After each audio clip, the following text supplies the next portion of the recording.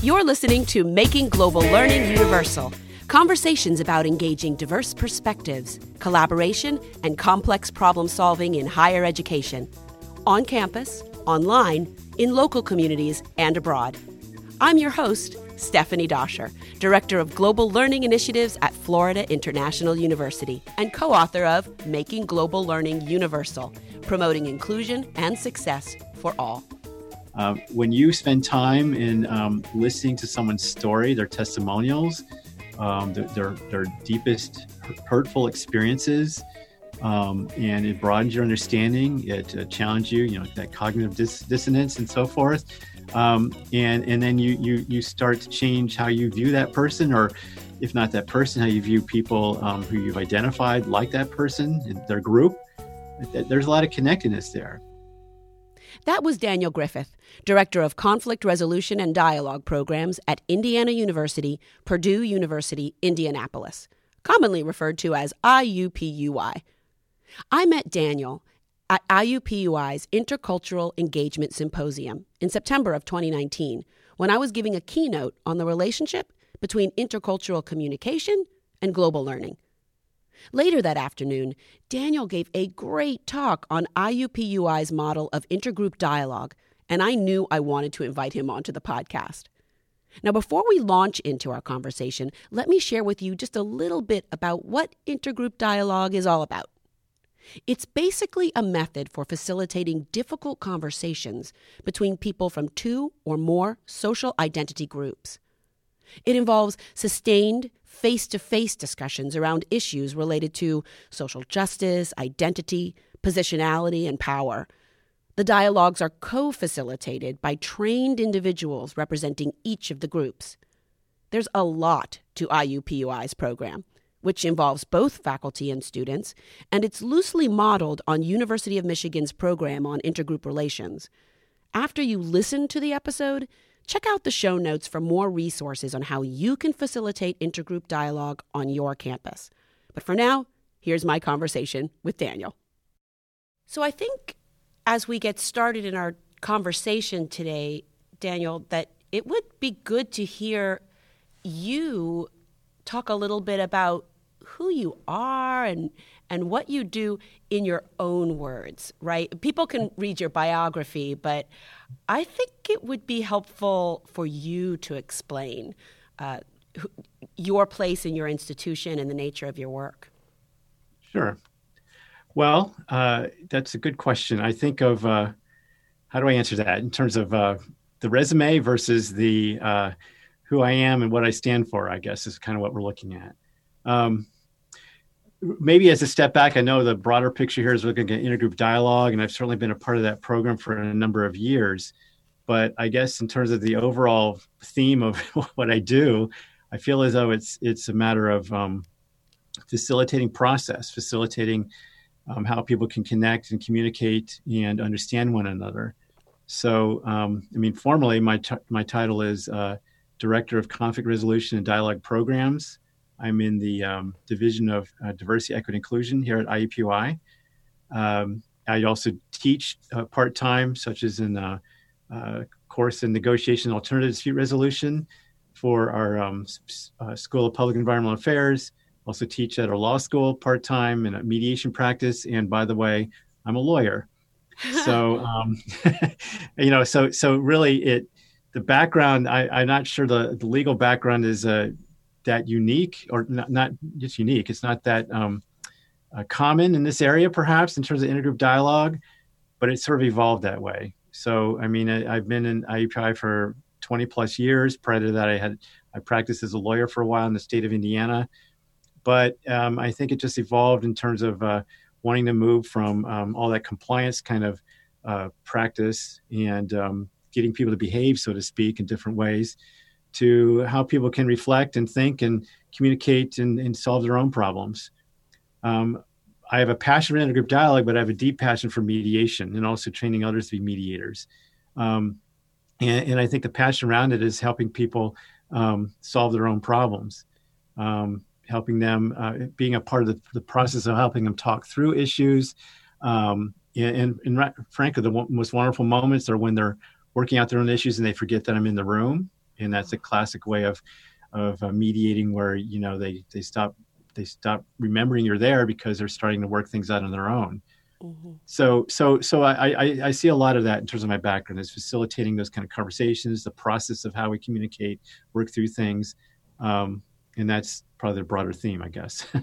So. I love this because you're already starting to change perspective a little bit on what lawyering can be all about. Mm-hmm. My mom has a saying about everybody hates lawyers until they need one, yes. Right? And then they're the most important people in your lives. But I don't think she's talking about the fact that lawyers help us to solve our own problems, right? Right. You just kind of turn the tables on the common perspective of what a lawyer is there to help us do. Right. And I think it would also help for us to share with listeners how it is that we met and why I invited you to be on in season 2. I was invited to come to speak at the Intercultural Communication Symposium at IUPUI, and you also spoke at that symposium. Mm-hmm. So could you share a little bit about how it is that you came to be invited to that symposium? Because you talked about your placement with your program's placement within the university. Mm-hmm. Sure. Now, I will say that my background in terms of the global learning, that's not where I've come from, so to speak. But certainly I've connected with a lot of faculty on our campus on intergroup dialogue. And so, I mean, the most direct communication was through the organizer, and I'm trying to remember her name. Estela. Yes, there you go. I just spent the week with her in Mexico. Okay. Yep. And we had already talked to a colleague of mine who are involved in the intergroup dialogue program had already talked to her about intergroup dialogue a little bit. And then she contacted me saying, could you explain intergroup dialogue as a session at this conference, this symposium? And so that's the direct connection. But I think more broadly, the intergroup dialogue effort on our campus has been a matter of looking at broadly about how groups communicate, talk through issues, the importance of having serious conversations on the things that are hard to talk about: race, gender, sexual orientation, social identity. We got a lot of support in that model from the University of Michigan Program in Intergroup Relations, who I'd recommend any institution going to get more support on that. But it was just a process over many years of connecting with our community at large. It wasn't just faculty, a lot of staff, and really first staff and faculty, to look at ways of how we can understand intergroup dialogue so we can learn it for ourselves, and then move to teaching it in the classroom for students. Mm-hmm. But, a lot of connections through faculty happened. And so that was among them where they were trying to look at how intergroup dialogue can fit with global learning and those kind of curriculum. Yeah. And I'll clarify that Estela, who was directing and facilitating the intercultural communication programs and services that are happening at IUPUI. She's part of that leadership team. Right. Mm-hmm. We were in Mexico, not on vacation. Mexico for we were in Mexico for a congress on innovation in education at Tec de Monterrey, and the tie-in there between global learning, intercultural dialogue, and some of the things that we're going to talk about today is collaborative online international learning. So bringing together groups of people who are studying perhaps different disciplines, different topics in those disciplines, and in different countries. So our entire conversation today is about really bringing people together who may be seated in different perspectives into a common space. And the name of this process that you use at IUPUI and also at other institutions is intergroup dialogue. Right. And so Could we take a deeper dive into what that looks like? I mean, we're not talking about just having a debate in our class. Far from it. Okay. Far from debate. Yeah. So what does it really look like, an intergroup dialogue course? Well, and since you mentioned the word debate, I mean, part of the training is comparing debate to concepts like discussion and dialogue. So we get down to some definitions about that. So we're careful about not using using the word debate. So obviously, let's start with just the model of what happens in the room and how it's set up. So any intergroup dialogue is basically a group of 14 to 16 people. Mm-hmm. And depending on in each dialogue is focused on a particular aspect of social identity. It could be a couple identities, but for the most part, and intersectionality is fine in talking about that, but typically it's one identity. So we would have a race dialogue, a sexual orientation dialogue, religion dialogue, and what have you. And the people in the room are more or less equally, a parity in terms of representation. So obviously 14 to 16 people, 7 to 8 people would be people of color in a race dialogue. The other group would be white participants, and it's co-facilitated that way. So it's also looking at, in the context of who's in the room, it's the target group, which is the underrepresented, disadvantaged group, and however we would look at that, and then the agent group. Mm-hmm. And as a straight white man, mm-hmm. I'm typically the co-facilitator representing that group. And race dialogues, have done many of them, and it was typically with an African-American female, not always, but for the most part, there's a number of colleagues I had that we facilitated those race dialogues. So that's the setup in the room and who shows up. And obviously we go into logistics, but that's the base idea of who shows up. And the dialogue process goes through an intentional step-by-step process of activities. So, and it's a 4-stage model. So the first phase is all about learning dialogue skills and visiting that, understanding listening, understanding what dialogue is as compared to debate. Dialogue being all about how we explore our assumptions, how we have inquiry as well as listening, how we examine where we're judging one another, examining where we're shutting down because of something someone has said. All these sort of things to develop an environment where we can truly understand dialogue and those principles. And as we do that, we then move into stage 2, which is a lot about looking at our identities. So I think stage 2, frankly, as I've done these dialogues, is probably the most powerful, where there's a lot of different activities we've done, some low stakes, some higher stakes, where people are sharing aspects of their identity and their experience. A low stakes example, one thing we do is what's called a culture box. People bring artifacts that represent their culture. If it's a race dialogue, if they can, it's related to race, but it doesn't necessarily have to be.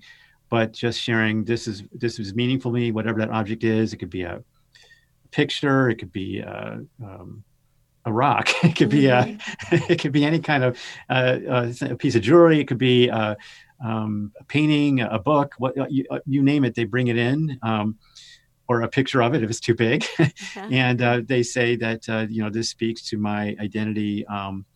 In this way. Mm-hmm. And it's a matter of learning and just listening in that regard.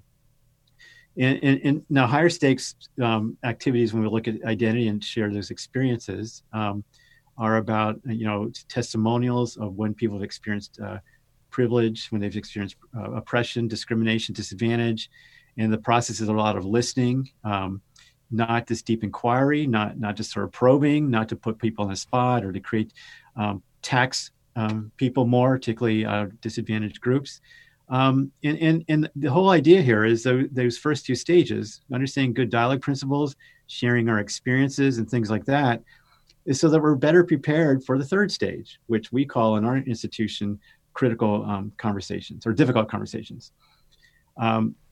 So here's the thing, that when you talk about issues of race, gender, on and on, in terms of social identity and all the aspects of that, in terms of experience at different levels, interpersonal as well as systemic, we need to talk about these things. But we're often very hesitant to. We don't want to talk about them because it's perceived as too difficult, too negative, too much of a risk. And I'm not saying it isn't a risk in a dialogue, but the point of those first two stages and going through that is to better prepare us for those difficult conversations. And it does help. And again, I think another thing about the dialogue is it's a sustained effort, a number of meetings over time. And so you get to know the same people in that room. It's the dialogue among those people. It's for them. It's not for anyone outside that. So it's learning experiences through that. So it creates an environment that's safer, not always comfortable, to talk about those difficult issues. And then finally, the fourth stage is about building alliances. So in my view, that stage is about why do we do this? Why does this matter? So again, we talk about being an ally for those who are disadvantaged, lacking, having negative experiences in different ways. And it's at all levels, how we can learn more about stepping in when we hear a prejudicial comment, or how we can work together as a group or individually to address an issue in our university, for example, or even just as simple as what's different about us after this dialogue? What's different about us individually that we might do differently to commit to social change and social action at different levels? So it's really an intentional, deeper exploration of these issues, and what we try to create is a safe environment to do that. Experiences have been good. People find value in it, and so that's the process, and that's been I think it's been successful as far as the actual experiences we've been doing. So yeah. So I have a couple of questions. You said building these dialogues over time. So like, how long would an encounter last, and over what period of time, and how frequent do those encounters happen? So I will say the model that we started from is, again, the University of Michigan Program in Intergroup Relations. And their model is using the dialogue in the curriculum in their classes. I think particularly psychology and sociology. There might be other back courses, but and so for their model, which we're trying to replicate in our own way, not successful yet because it's an uphill battle. It really is a lot of resources involved. But their model is basically you take a 16-week course, and an instructor teaches the content of that course, and usually the course is around something around diversity in some way. And then the ideal model is the dialogues are separate from the instructional piece, and again the ideal model is that it's peer facilitated. So in University of Michigan's model, they are developing students to go through the experience of dialogue, to then be peer facilitators in facilitating the dialogues with other students.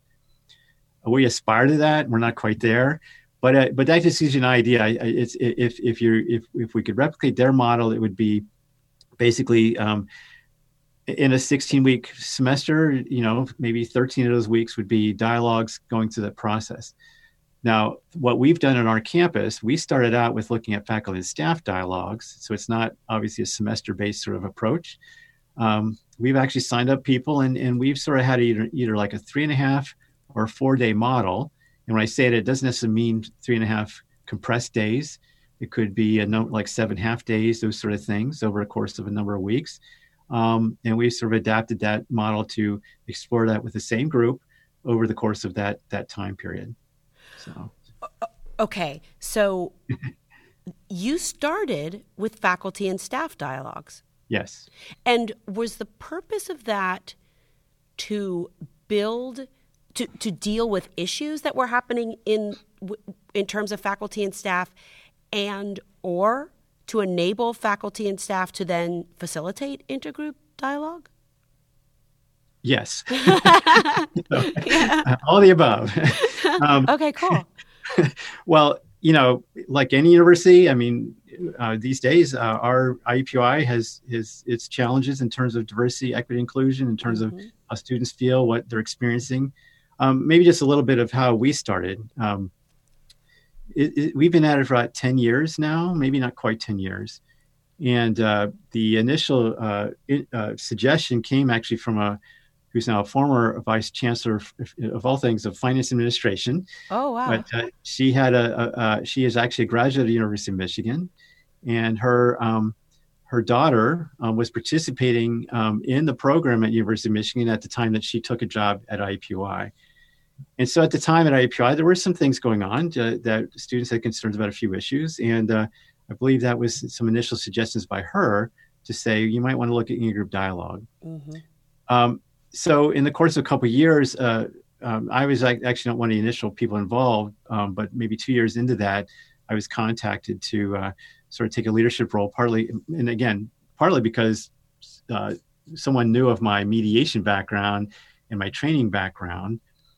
But the whole initial conversations that I had along with many colleagues was, we need to learn this ourselves first before we would expect students to do so. And so that's sort of how I began.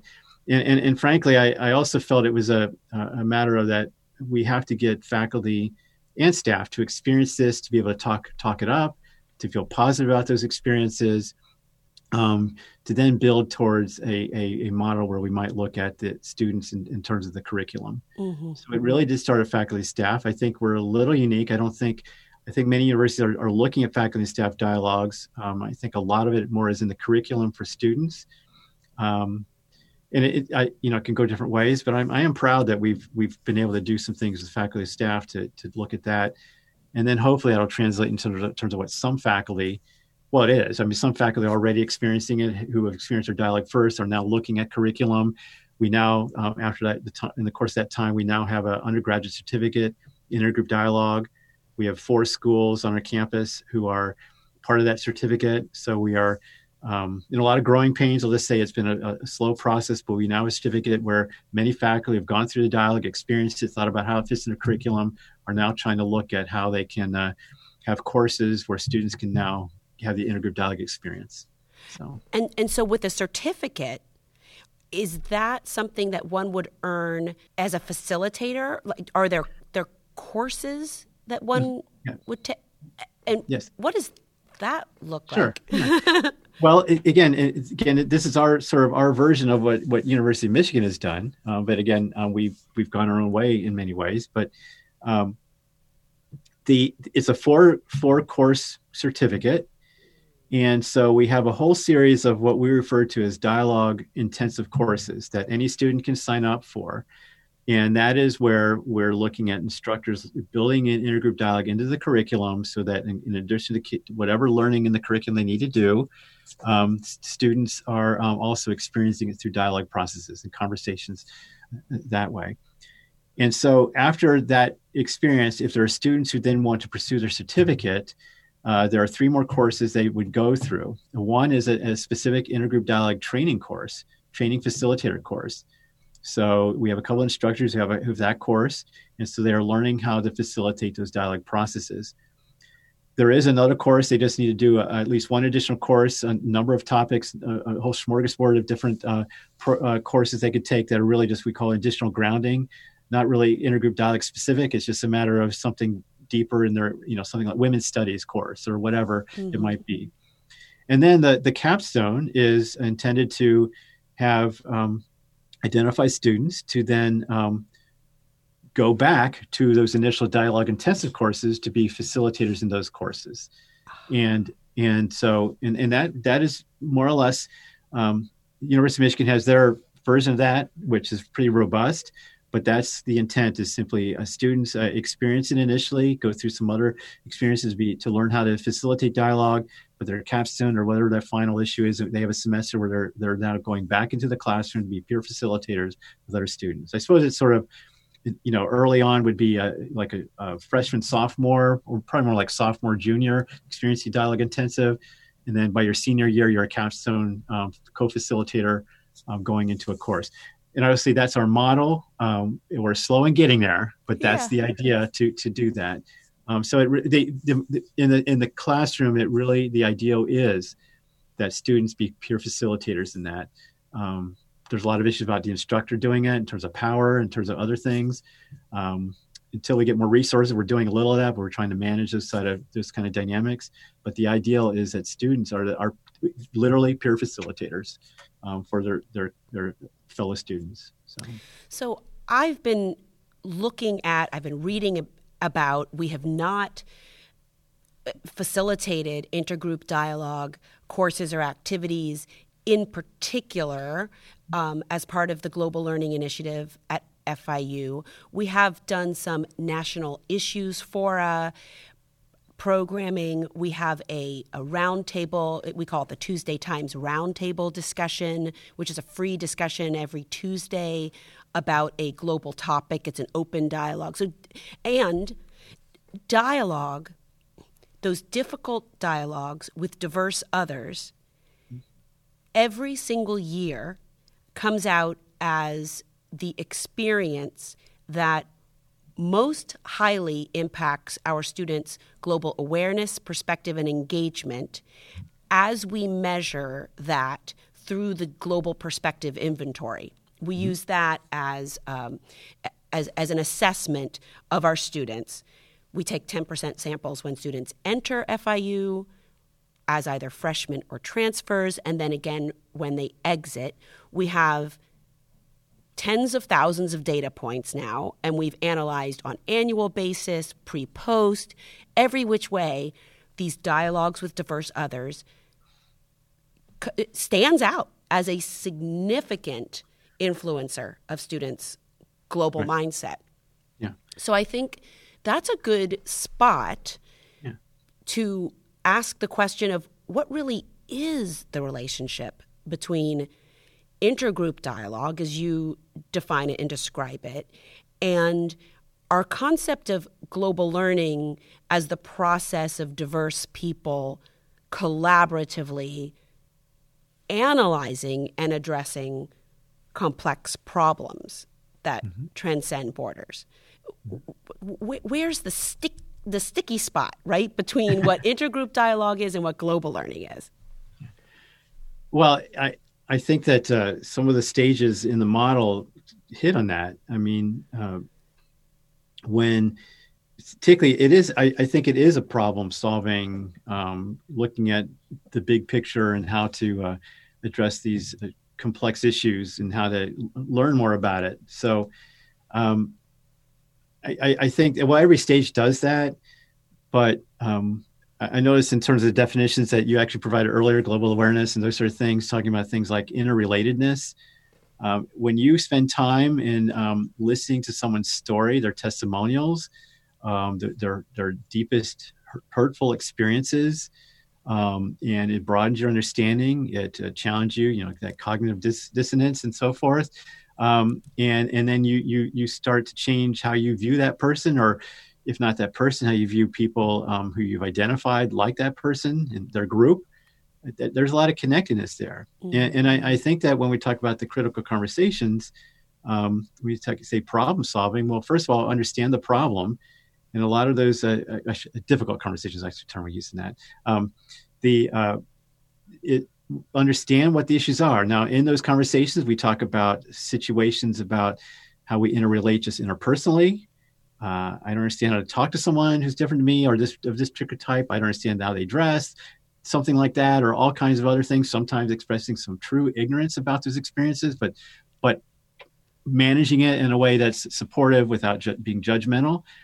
And it also covers a lot of systemic issues, whether it's what's going on in the world, what's going on our campus, what groups are not represented, what groups are being, or individuals being treated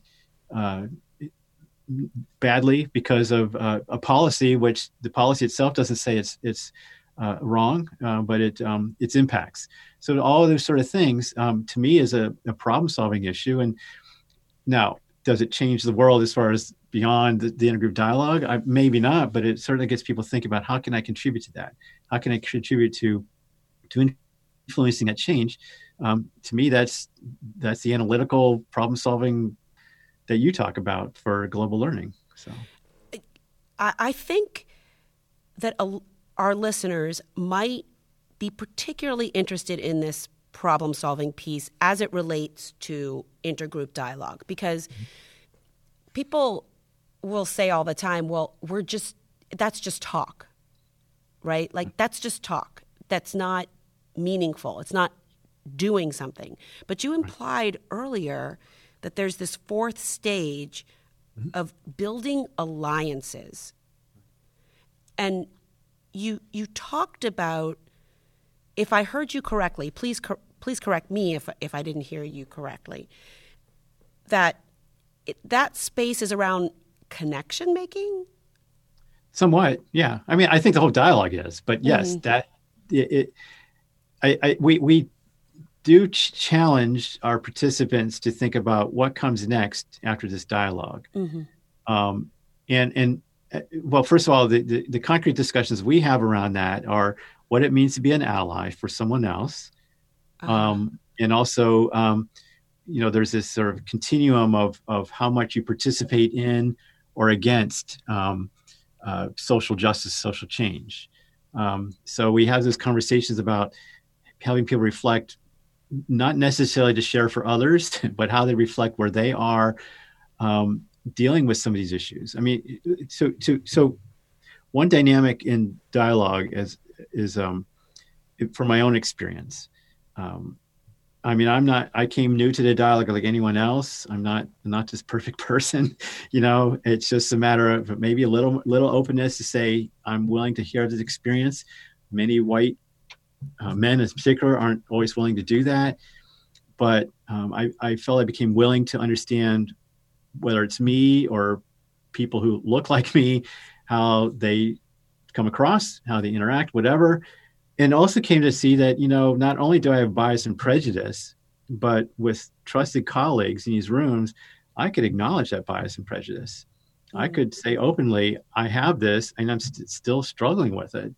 And then what I'm met with is, okay, we didn't expect anything different from our perspective. That's one. But also saying we on our end, we have our own issues, and that's part of being human and talking it through. But those deeper connections and having people reflect about, the dialogue is what it is. It is transformational, but you've got to think about how you take what you've done in this, 7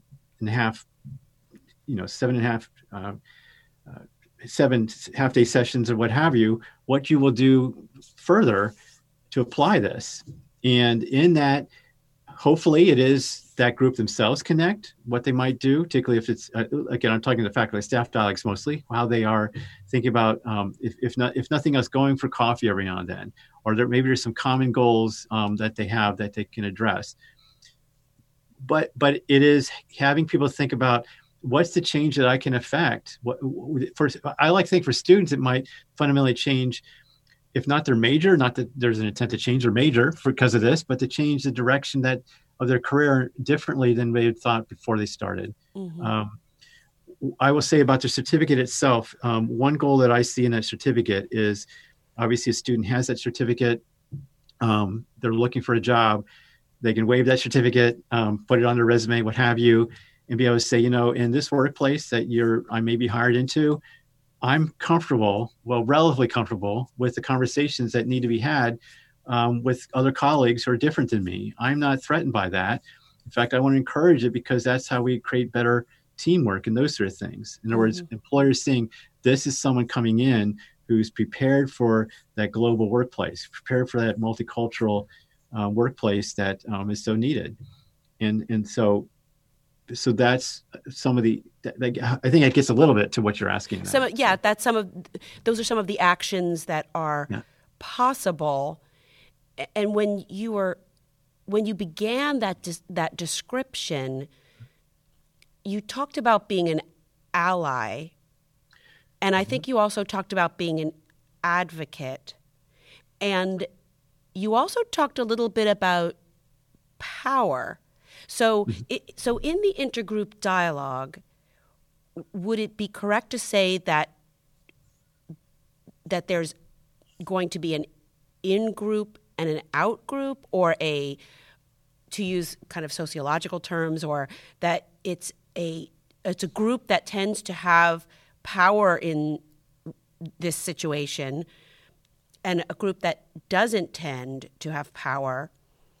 How does it not just become, I have to do something, it's my responsibility to lift these people, right? And as that might be what the powerful come out of, and those who entered from a less powerful point of view, walking out saying, well, it's my job just to empathize with the fact that they were just brought up that way. They don't mean it. And I just have to understand better that that's why it happens.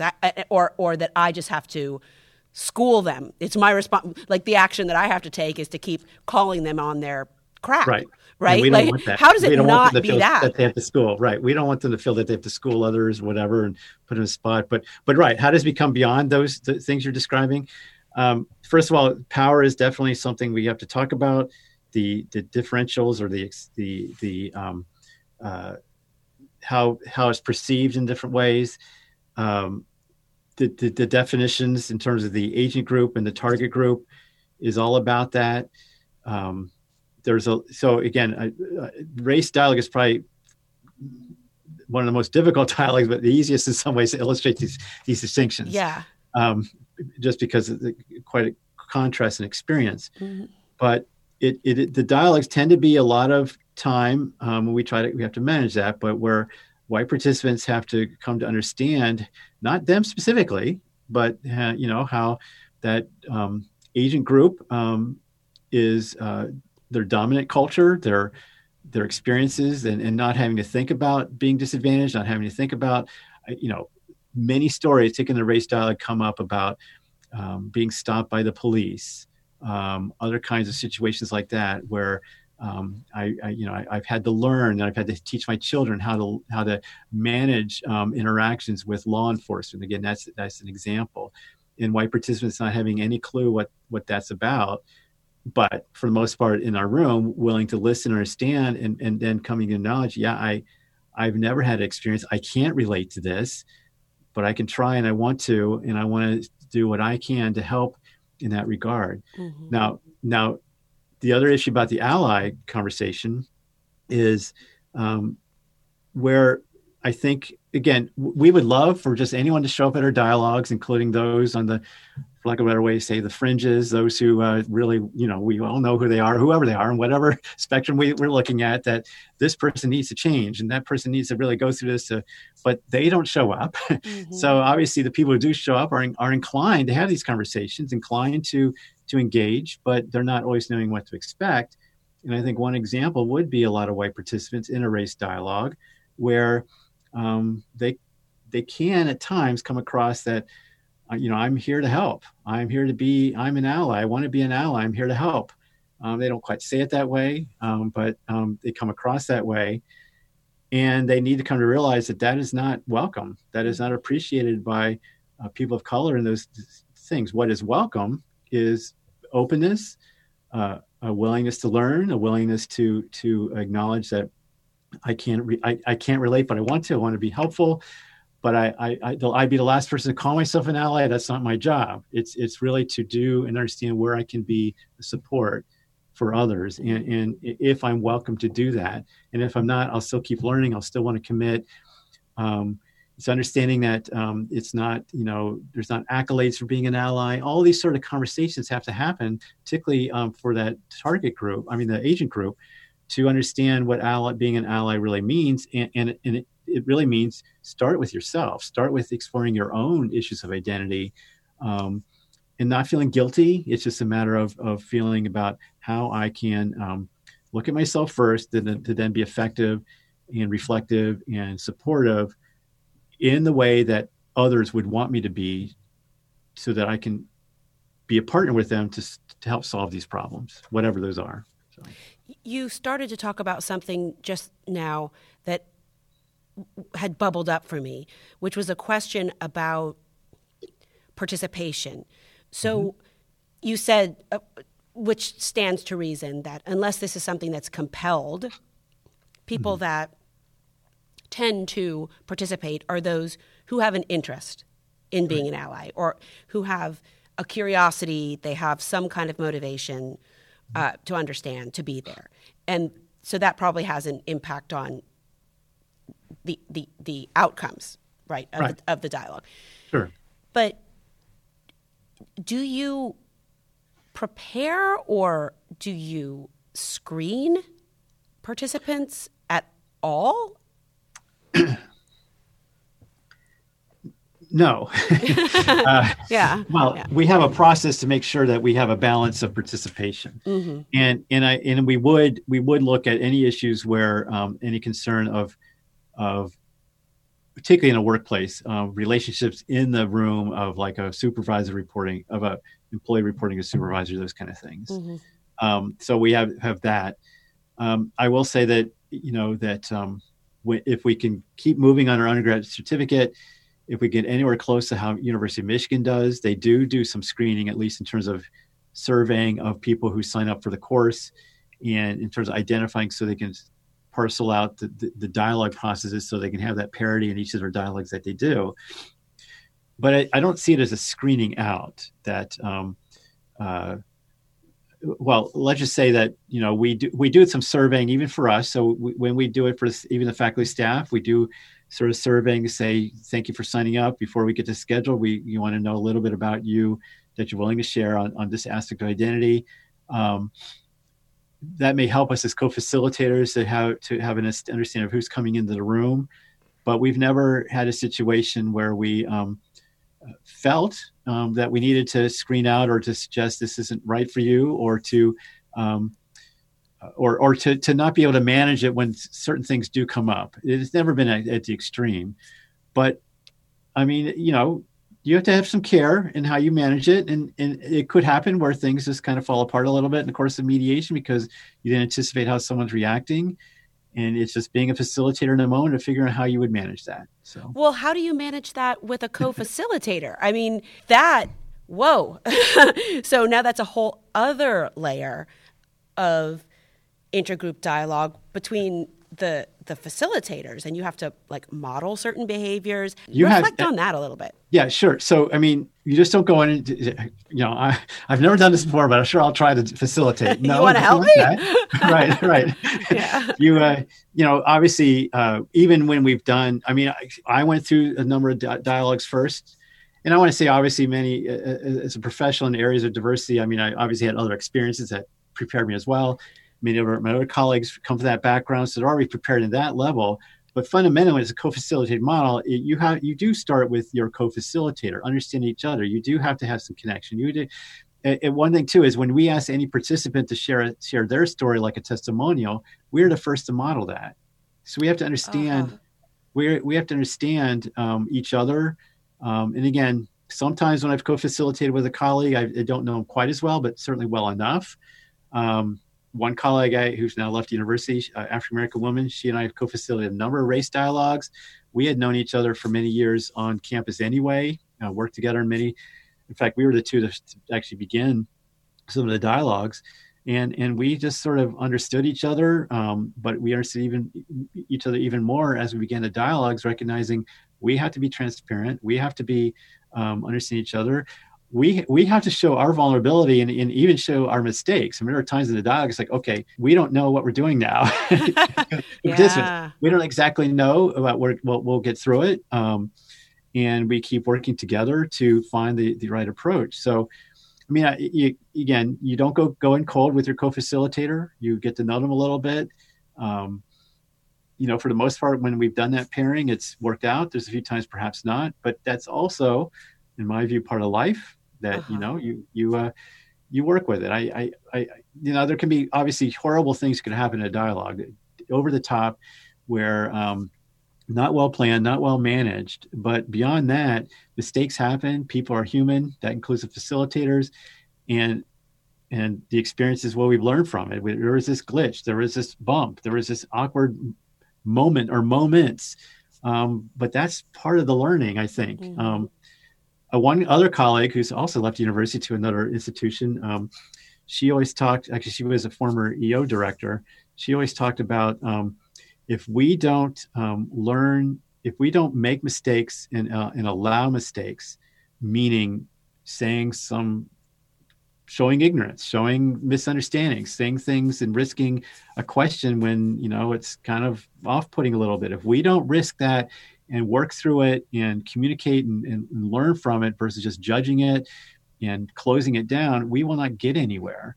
And I think about that a lot, that, part of the learning is the fact of mistakes and faux pas and things are said awkwardly or whatever in a mediation, including by the facilitator sometimes, that's part of the process. And you have to embrace that as part of what we can learn. So. We have listeners so far in 32 countries of this podcast, which is pretty exciting. Yeah. So for their for them, so when you said an EO director. Okay, equal opportunity director, overseeing compliance of discrimination laws and things like that. Yeah. And so that also brings up a question that I have with you or for you about where you're a lawyer. This person was an EO director. Is there a certain part of the university or a part of the institution, or are there certain characteristics that you would say make for a good facilitator of dialogue? I mean, can just anybody do it? Can anybody learn? Or is it more of a talent or by nature? Yeah, I don't think anyone can do it. I think anyone can learn if they're willing to do a lot of self-reflection. So, I mean, I say anyone can learn. I believe anyone will learn, will find a way to dive deeper in terms of their own prejudice and their own vulnerabilities. Probably not, but I think that that's important. So let me also say, so talk about being a lawyer or someone involved in compliance. As far as who typically goes into this, I'm probably not standard, in terms of that. But I will say that I although I'm still a practicing lawyer, in other words, I still have my license. I got out of practicing law for a reason, it just other than the aspects of mediation that I did. So obviously I don't know if lawyering skills per se are appropriate for dialogue. Some of my mediation skills, moving from being an advocate for someone to someone willing to help people connect through communication, listening, and those sort of things is at least a start to move facilitating. Now, I also want to make clear that mediation is very distinct from intergroup dialogue facilitation, but at least there's some similar skills that can translate. Mm-hmm. But I think fundamentally it's am I someone who can be willing to open up, hear some hard things about me, some hard things about my misunderstandings based on cultural misunderstandings? Am I willing to first look at me and my own bias, my own how I step on things and do things, and that's just not as a white man, anyone in that regard. Can I be that vulnerable person? Mm-hmm. And can I, through that, then understand experience and spend time listening? Can I overcome the desire to talk all the time? Can I overcome the desire to interject my own viewpoint and realize that sometimes by whether a facilitator or even a participant, whether by my putting my voice out there when someone else is speaking or needs to be heard can change the dynamic, and that's not where we're at right now. We need to give someone else time. Can I understand those kind of relationships and how who needs to speak now and what stories need to be heard now? Am I able to sense those kind of things as far as what goes on in the room and sense interactions where people are communicating well, when people are uncomfortable doing so? I don't necessarily. I think there may be some innate skill in that, but I think anyone who's just tries to be attentive to how people are interrelate and can sense the communication process. It's not just the words, the nonverbals, the paraverbals, all those sort of things. That's important too. I mean, I can go on. There's other things in that list of many things that would be important for a facilitator to do, but it does start with a lot of that vulnerability, willingness to look at oneself first before we expect someone else to trust us, frankly, to facilitate that conversation. This is really taking me back. This is taking me back to dialogues that I have had with FIU's global learning faculty over the years, especially during the early years of the initiative. So we have open meetings at the end of every semester of all of our faculty who are teaching global learning courses. These could be in public administration, they could be in dietetics, they could be in anthropology, they could be in business. In all of our undergraduate disciplines, do we have these courses? Mm-hmm. And early on, as faculty were inviting difficult problems, dilemmas, wicked problems into their courses as an animating feature or sometimes even the backbone of the syllabus. Mm-hmm. So instead of just teaching a course on dietetics and learning what people eat around the world, a professor would ask some very essential questions about who gets to eat and what they get to eat, right? Where are there, like, what are the causes of food deserts? Yes. Right? Mm-hmm. Like deep unpacking political, social, economic, cultural ways and dynamics that surround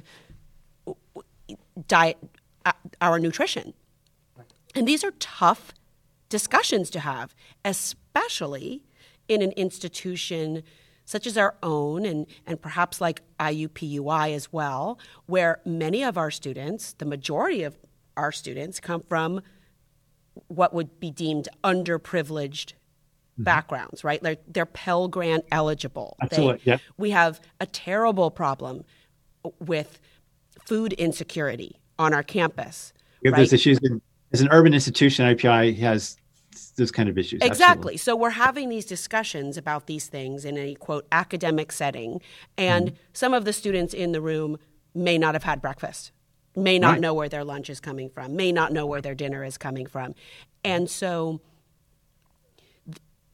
students would start to speak about these things, and it could get contentious. And some faculty would say, well, I just don't think there's a place for those kind of issues in my course. But then I started to wonder, well, is it that there's not a place for those issues in their courses, or is it that they're uncomfortable leading those dialogues, or they're afraid? Yeah. Right. So would you say that the things that one would learn in learning how to lead or facilitate an intergroup dialogue would be applicable to a non-intergroup dialogue course, if you will? Like into any course? Because the way you describe it, it sounds to me like really good teaching skills in any course in which we would have discussion or which could move into a dialogic space. Yes, I think that, first of all, what we call our dialogue intensive courses, where the dialogue is throughout the curriculum, there aren't that many courses doing that. And also there's a struggle to identify how to place it in the curriculum and having a time to cover the curriculum, the content, as well as the dialogue in that. Mm-hmm. So we do think a lot about how certain parts of the intergroup dialogue model can be used in other aspects of teaching. So yes, I think there's applications there. Probably the big distinction, or if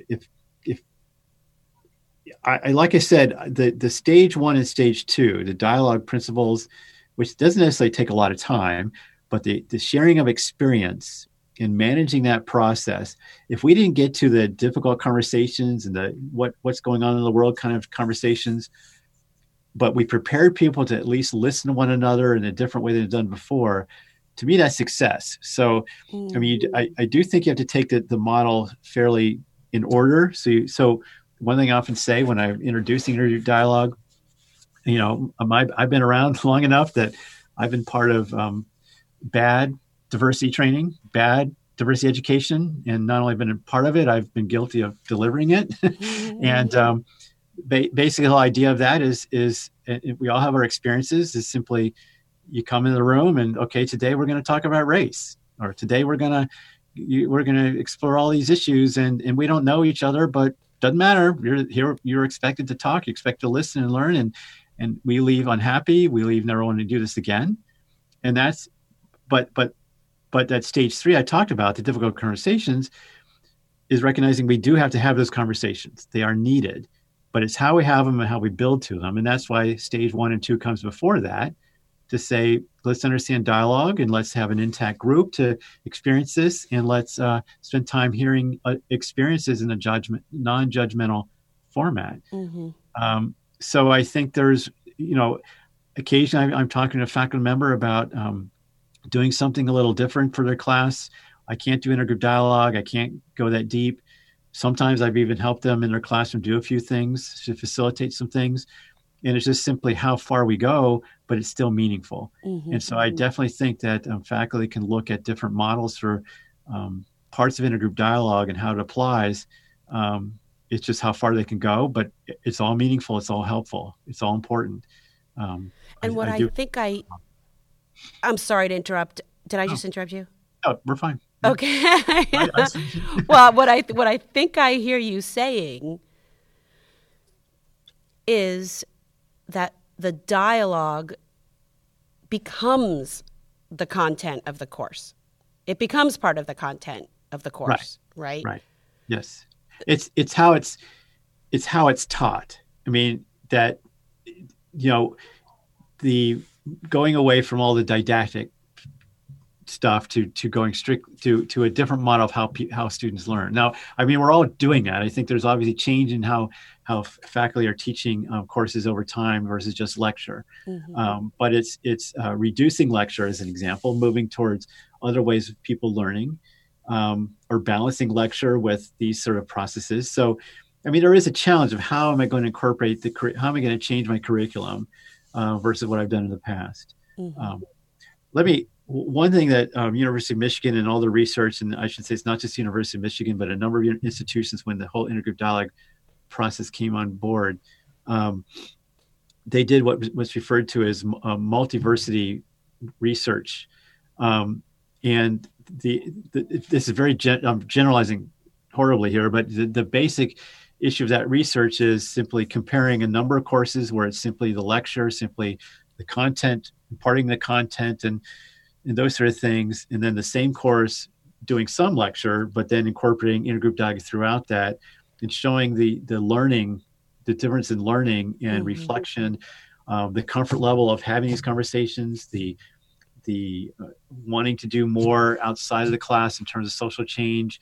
That study showed those distinctions in a significant way. And so a lot of it is the validating the whole process over time in terms of why intergroup dialogue makes sense. There's a lot of good research about it that not just the University of Michigan, but many have done to show those distinctions and how application of intergroup dialogue in the classroom changes learning, changes how students reflect their commitments to issues around diversity and things like that. So yeah.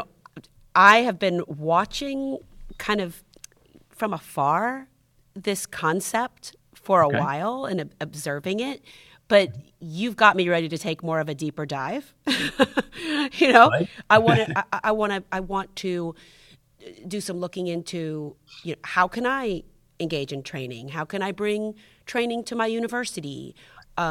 Where might there be research that I could use to advocate for putting some resources into this? So can you help us with that a little bit? Like, can you've given us a beautiful kind of overview about what intergroup dialogue is, what it can look like at one institution. Now, where do we go for more? Anything that you can share with us? Of course, I'm happy to talk to people about our experience, but I won't say that IPI is,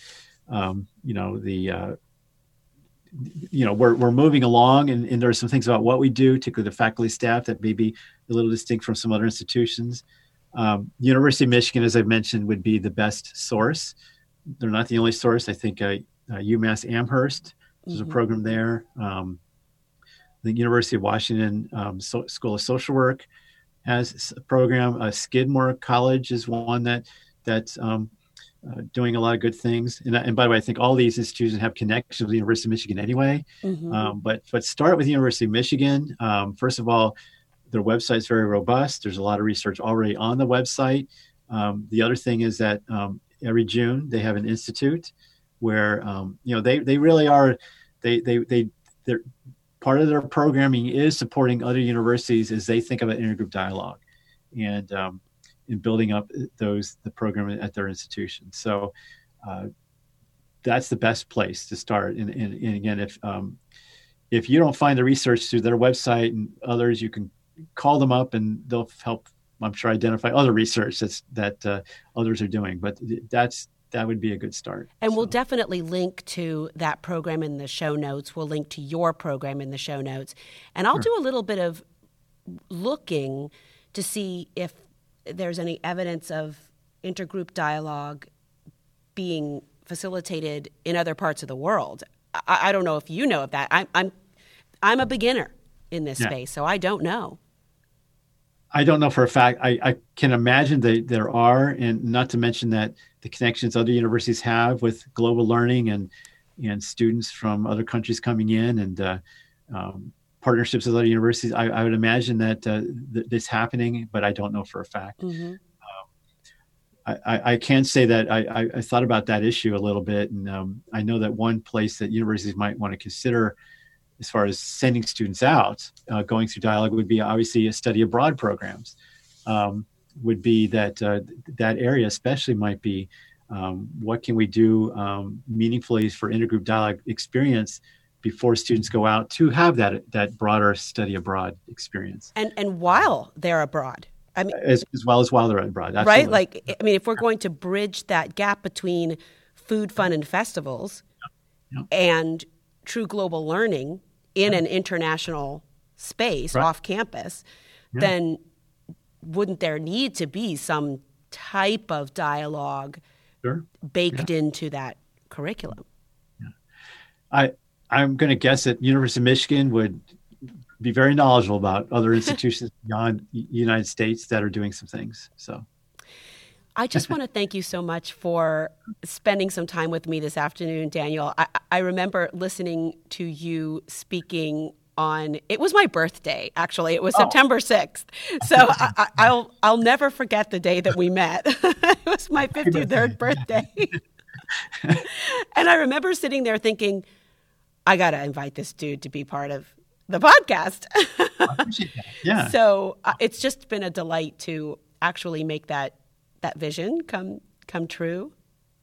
Well, I've enjoyed the conversation. Again, if I can be helpful, not just to you, but others about this issue in terms of our experience at IPI or just how I've looked at that, I'm happy to do so. But I appreciate the time as well. I've enjoyed this. So fantastic.